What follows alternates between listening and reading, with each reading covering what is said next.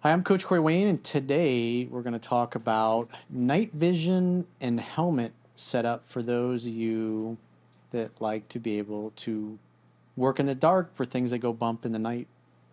So John's going to tell us about that. He's going to show us one of his current helmet setup and all the little bells and whistles and cool toys he's got on it, and the things that he teaches with it. Cool.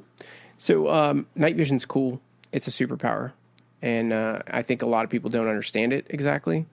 And so a little bit of a education on night vision, I guess.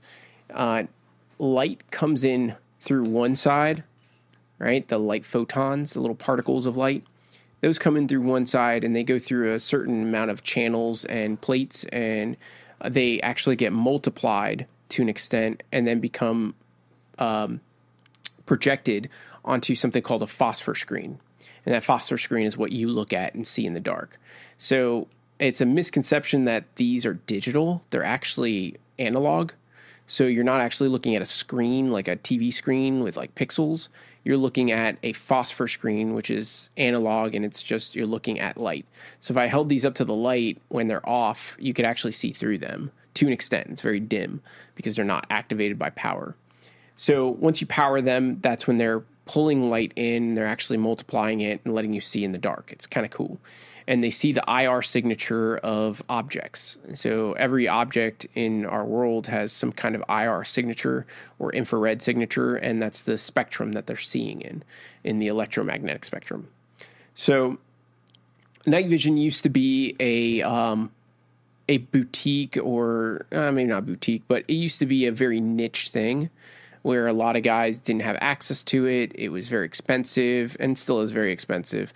But it is something that more people understand now and more people are using on a regular basis.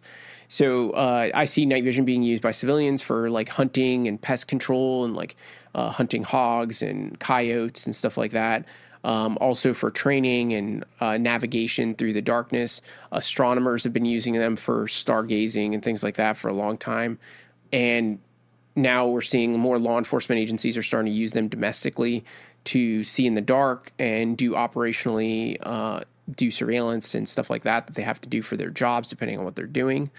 And the military's been using them for decades. And because it gave us an upper hand on a lot of things that we were doing against our adversaries, depending on where they were and what their technological advancements were. So, for example, where I used to do my job in Afghanistan, Afghanis don't usually have access to night vision unless it was lost by some military unit, or if they were just using some kind of camera system, like a regular video camera, to see IR signatures. Or you had a generous American president who said, "Hey, here's billions of dollars worth of equipment." Prior to, yeah, they didn't have that.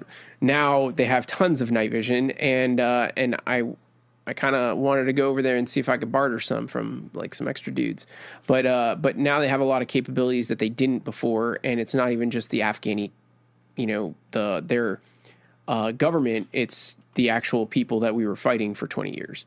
So it's a little sore subject, but night vision in the grand scheme of things is no longer a cool little club.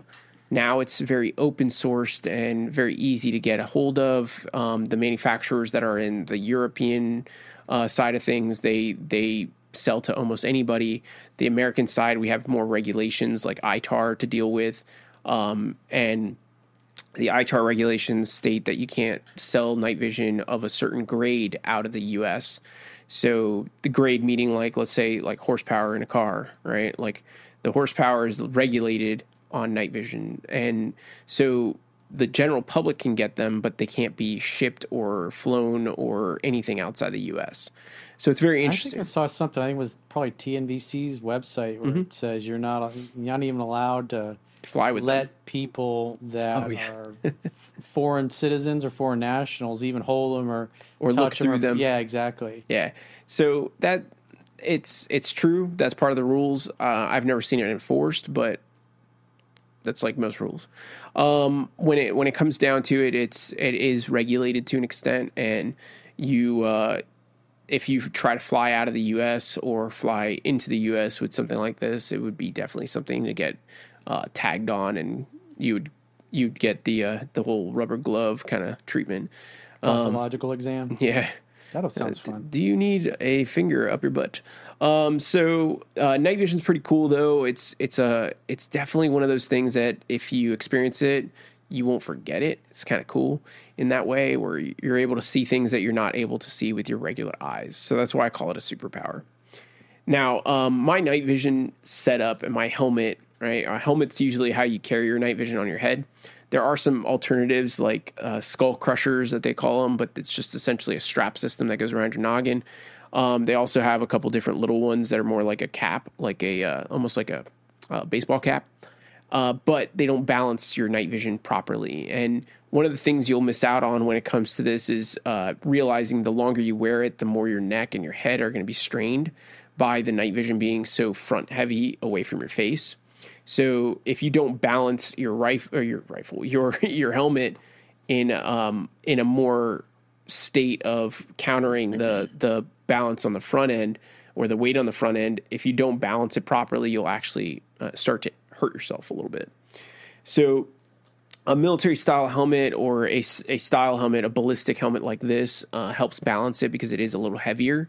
It's ballistically rated for more shrapnel than it is actual or frag versus bullets directly shot at it, but it can stop those to an extent depending on what the helmet's rated for.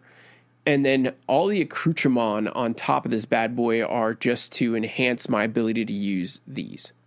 So the couple things that are on top of this thing. It's a guided tour. Yeah, a guided tour here.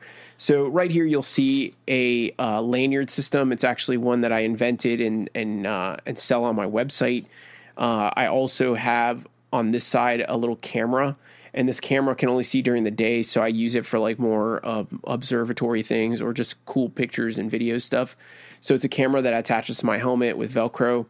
Going along the back end, we have my ear protection that comes down because guns are loud, no matter what they say in the movies.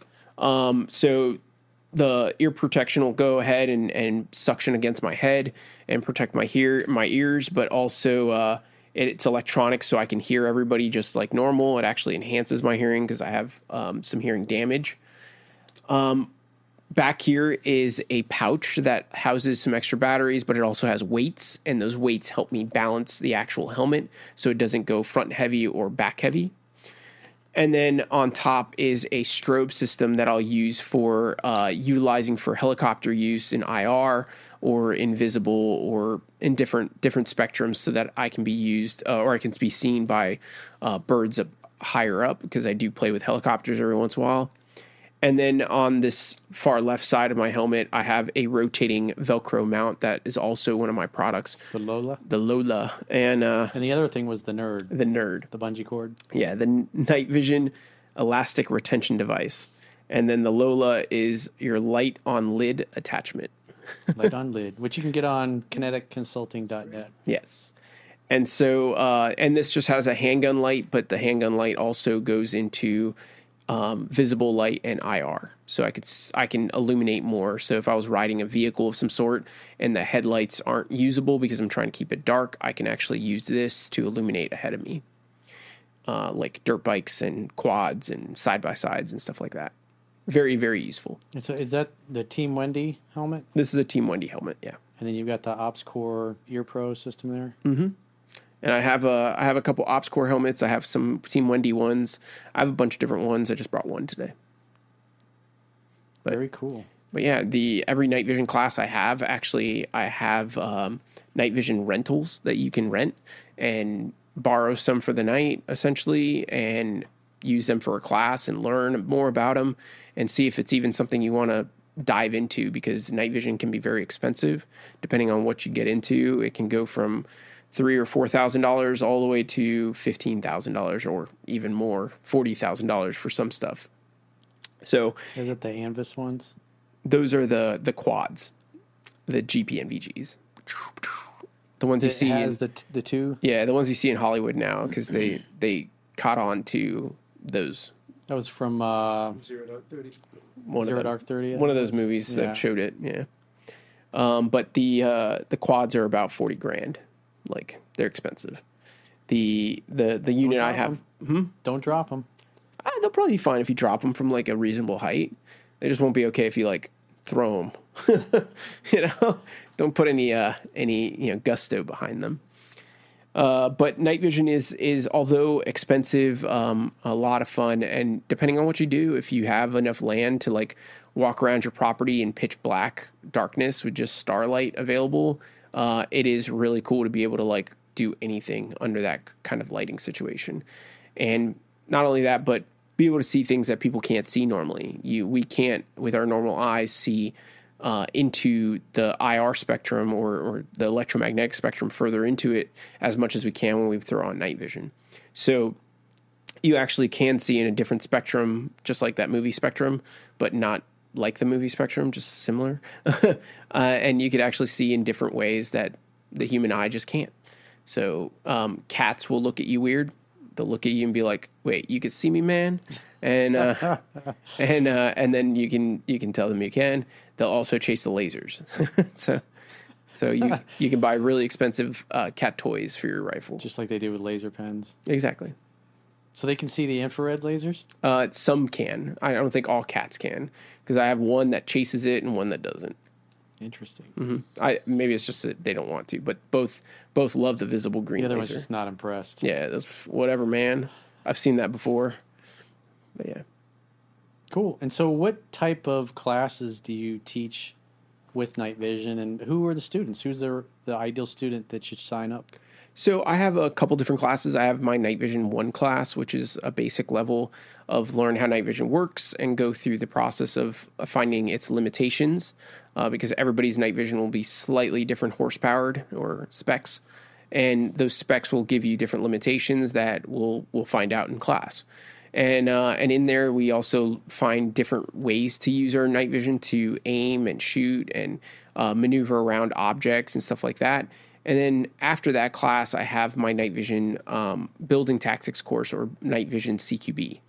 And night vision CQB is a team-based class that is definitely not for the brand new shooter and more geared towards law enforcement or military. But I do have civilians in the classes, and I don't shy away from teaching civilians So tactics. you're going to need to have a radio and everything and all that? No need for radio per se. You could if you came with like a group of friends that have radios, but it's mainly like we'll just talk. Like we'll use our voices to talk to each other. But there's no need to do a lot of talking in the way that I teach CQB. A lot of it's body language, and a lot of it's weapon-based communication or laser-based communication. So it's kind of cool. Cool. Same thing, the classes are on the website. Yeah, yeah. So if you guys want to sign up for, which I highly encourage you to, one of John's night vision classes, go to kineticconsulting.net and follow the prompts. And obviously, if you got a class you would like him to host, or you want to host a class, a private class, same process that we did the last time.